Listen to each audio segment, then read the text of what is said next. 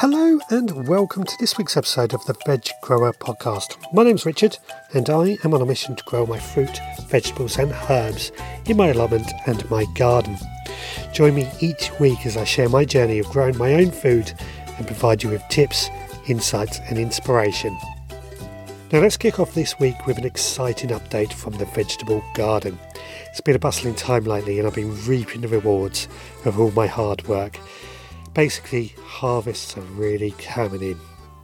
First and foremost, I've been delighted in the abundance of fresh produce. The harvest have been plentiful with juicy tayberries, succulent raspberries, crisp peas, luscious strawberries and versatile courgettes. Truly something magical about harvesting your own fruits and vegetables. And the taste and the satisfaction just cannot be beaten. It's what I love about this time of year. In addition to the delicious harvests, I've also been actively sowing a few new crops to keep the garden vibrant, diverse and constantly producing. I just recently planted a variety of lettuces and rockets, and these leafy greens will add texture and flavour to our salads, but also bring a vibrant splash of green to the garden beds. I've also noticed in one of my beds that I've had Mizuna start to pop up again. A couple of years ago I sowed Mizuna in that bed, which last year basically self-seeded and covered the entire bed. I thought I'd cleared it all away, but obviously there was a few seeds still in the bed and they've now decided to show themselves and grow into some Mizuna, which is great. Actually it's worked out quite nicely because they're starting to fill up some spaces that were empty. Now let me share you a little story from just Saturday. When I got up in the morning, there was a forecast that an approaching thunderstorm was imminent. So I went outside and took the opportunity to harness as much of this rain as possible. I filled up all my watering cans with rainwater from my water butts, just so that then my water butts had a bit more room to collect more rainfall. And then as an extra measure, I strategically positioned some buckets throughout the garden just to catch as much rainwater as possible. Rainwater for me is something I try and collect a lot of, and moving forward it's something that we need to use a lot of. But added to that, because the day was predicted to be rainy, I was also on call. I decided it was a perfect time to tackle a task that has been lingering on my to-do list for way too long. And that was sorting out my tool shed. Now this tool shed was an area where I was meant to store my petrol garden tools and tools that aren't really used that much, but are used once in a while. But over time, this was an organised space, but it's become into a bit of a cluttered mess and dumping ground for miscellaneous garden items. So with determination in my heart and a pitter-patter of rain outside, I dove into this project and got it tidied.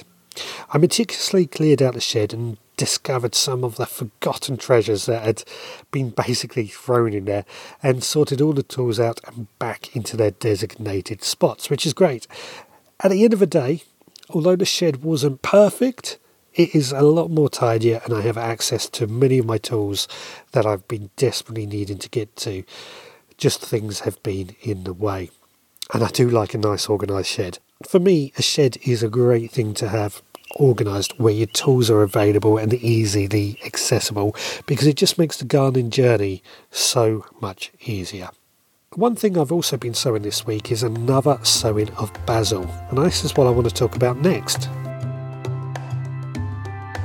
If you're enjoying this podcast and finding value in the knowledge we share, we would greatly appreciate if you could take a moment to leave us a review. Your feedback helps us grow and reach more garden enthusiasts like yourself. But if you're looking for an even more immersive experience, consider becoming a member of our supporters club. As a member, you'll gain exclusive access to behind-the-scenes podcasts where we dive deeper into gardening tips, strategies and personal anecdotes. But that's not all. As a special perk, each month as a supporters club member, you'll receive a curated collection of seeds delivered right to your door. These seeds are carefully selected to align with the current season, ensuring that you can sow them right away and enjoy the satisfaction of nurturing new plants into your own garden. Well, this week we've been sowing chives and rainbow carrots. Imagine the vibrant colours and wonderful flavours that these crops will bring to your garden and culinary creations. So if you are ready to take your gardening journey to the next level, join our supporters club today. Together, we'll continue to cultivate knowledge, grow our gardens and share in the joy of nurturing nature's gift. To become a member or learn more about the supporters club, simply visit our website at theveggrowerpodcast.co.uk to sign up and find out more. We appreciate your support and look forward to welcoming you into our community of passionate gardeners. Right, let's find out about growing basil. Now let's dive into the world of basil. Basil is an aromatic herb. It holds a special place in the hearts of many gardeners and food enthusiasts alike. From its rich history to its versatile uses, there's so much to explore when it comes to this remarkable plant. Firstly, let's talk about the basil plant itself. Basil belongs to the Lamiaceae family. I never know if I pronounce these words right, but I give it a try. And it's known for its vibrant green leaves and enticing aroma. There are various basil varieties, including sweet basil, Thai basil, lemon basil, and many, many more, each with their own unique flavours and characteristics. Now, basil has a fascinating history that stretches back centuries. It is actually believed, and I didn't know this until I started researching for this podcast, it is actually believed to have originated in India, and then it was later introduced to the Mediterranean region where it thrived in a warm climate. From there, it quickly spread all around the globe, becoming a staple herb in cuisines worldwide. Now, if you are interested in growing your own basil, here are some tips on sowing and growing this herb. Basil thrives in warm weather and requires well-draining soil. Now, it can be grown from seeds, and seeds can be sown all year round, providing they are given enough heat. Added to that, it is possible to transplant seedlings or run down to a supermarket and buy a pot of basil and transplant those seedlings and stretch them out, make them last a little bit longer.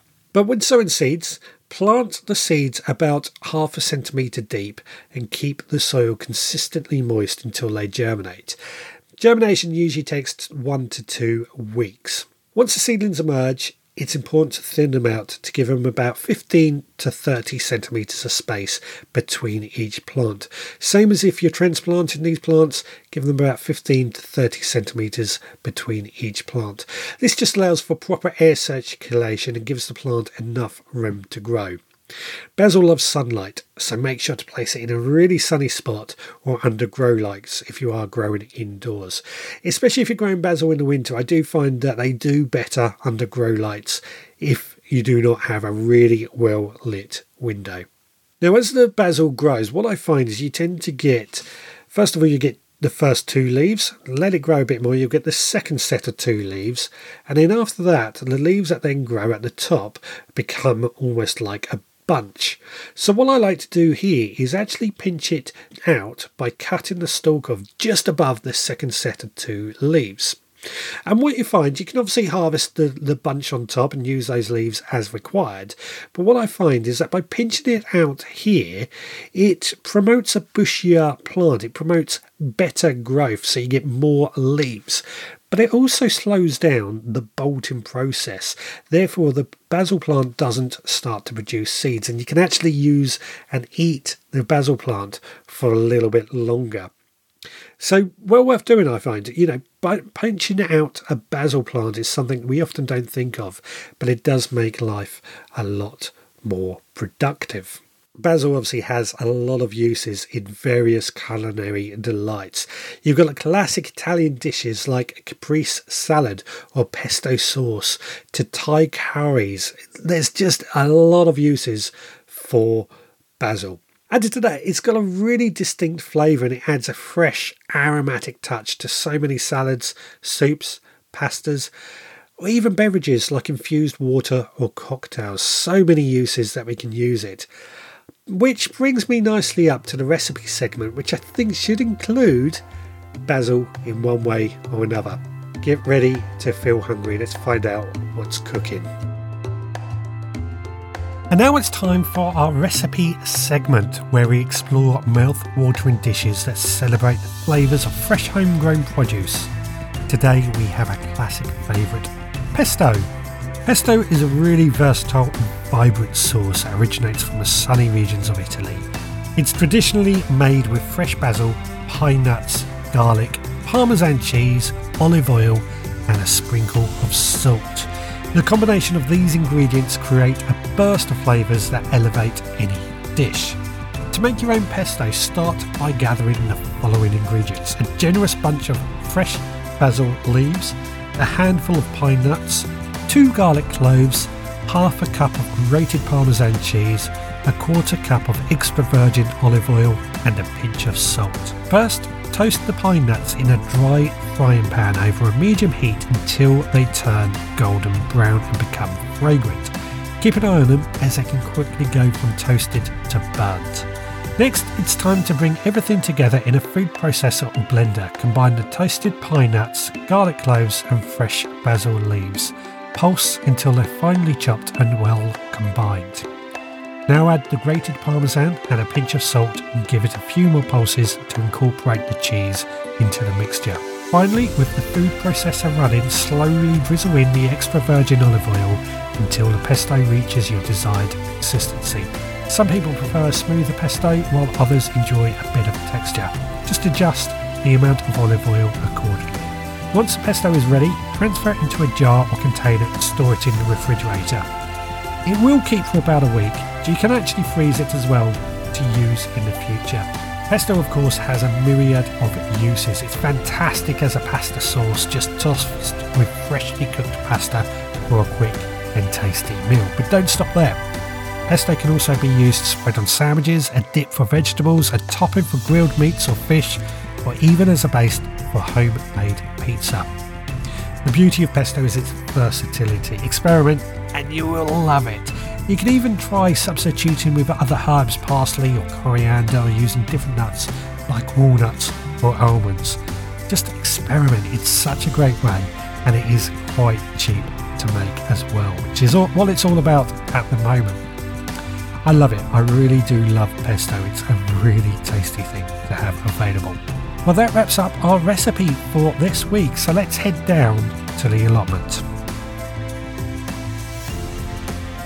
Well, I'm down the allotment in Grandad's greenhouse at the moment, and first of all I want to play in a message that I received a couple of weeks ago when I asked how long you have been on your allotment. Let's find this answer and I'll come back with what I'm planning next. Hello Richard, you asked how long we've been on our allotment. We're on the same site as you and we've been there 16 years. Started off digging and rotavating on 4-bed rotation. Then we got the second plot, put in raised beds. Now with the first plot now going back to no dig, finding it a lot easier, a lot better for my health at the moment. And I think we're having better crops, to be quite honest. Anyway, just want to let you know, we've been there 16 years and looking forward to another 16 at least. Well, that was Bill from Bill and Val's Allotment. They're a YouTube channel, and I've added the link in the show notes for this episode. Firstly, I want to thank Bill for leaving that message. He's certainly been on his allotment a lot longer than me, but I drive past his allotment quite often, and I'm very envious because it is beautiful. And I see both of Bill and Val down here quite often working very, very hard. So please do go check out their YouTube channel. But I did think this is going to be a good chance each week to ask a question that a member of the audience could leave a voicemail answer just by heading to the veggrowerpodcast.co.uk and hit leave a voicemail. It doesn't cost you anything other than your data rates or whatever it may be. So this week I'm going to ask the question is, what do you like to do with courgettes? Courgette gluts are often known to be a bit of a problem. So what do you do when you get lots of courgettes? Let's dive into the updates from this past week. I have been down the allotment regularly every evening just to take care of the various tasks. Weeding, watering and harvesting have been my top priorities this week, and it's paying off. The allotment does look so much better for it. But the harvests have been the real joy this week. The potato crop has been coming along splendidly. I've been enjoying some delicious new potatoes, and I couldn't resist picking some red currants, black currants, raspberries, gooseberries and runner beans while I was at it. It really is the time of plenty of harvests. Unfortunately, it was time to bid farewell to our broad bean plants. They've come to an end. They're not going to produce anymore. They looked raggedy. It was time for them to go. I've just cut them off at the base, leaving the roots in the ground to rot down in place, adding nitrogen into the soil, being a member of the legume family. But never mind, that bed is now empty and we're going to be planting out more beans and peas in place. So nothing is going to be wasted. That bit of space is still going to be productive. But one of the other highlights of this week has been harvesting our main garlic crop. A few weeks ago I've harvested our very early purple white, and this week it was time to harvest the rest of our garlic. We had 4 different varieties: Rhapsody White, Colk White, Elephant Garlic and Germador. The Rhapsody White variety gave us the best bulbs and overall yield was impressive, with good sized bulbs and a good amount. Our Germador garlic, however, it was planted quite late, to be fair. I did a bit of an experiment to see what had happened. Did not perform as well. Small bulbs, and they did not divide into cloves, which was what I expected anyway because of how late I planted those out. However, our elephant garlic, it just continues to amaze us with its enormous size. So, as always, elephant garlic has done well. Now, inside this greenhouse, I've actually taken the time to tidy up the tomatoes, ensuring they have the best growing conditions for a bountiful harvest. We've actually harvested some tomatoes from here as well, but I needed to tie these up with string to try and keep them off the ground and growing upwards. I have noticed that my tomatoes have grown multi-stems around the base, which is probably due to the fact that they're growing in wicking beds and got lots of moisture. If these were hanging baskets, it would be great, but they're meant to be grown vertical in a single stem, and all different varieties in here have grown this multi-stem, which is a little annoying and a little untidy, but at the end of the day it is producing with plenty of tomatoes. Now finally, of course, I have planted out more leeks into where we have harvested some of our potatoes. I've still got more leeks to fit in somewhere. You know, it's great to constantly be using as many of these beds as possible. Well, that brings us up to the end of this episode, and I'd like to remind you to please consider leaving a review if you have enjoyed listening to our podcast. Your feedback helps us grow and reach more veggie enthusiasts. Also, please consider becoming a supporting member of our podcast.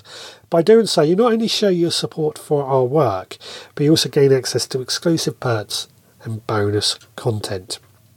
Don't forget to leave us a voicemail by heading to theveggrowerpodcast.co.uk, or you can email me, richard@theveggrowerpodcast.co.uk, with your questions, suggestions, or even your own gardening tips. We love hearing from you and featuring your contributions in future episodes. Well, that is it for this week. We will be back again next time, so until then, please take care.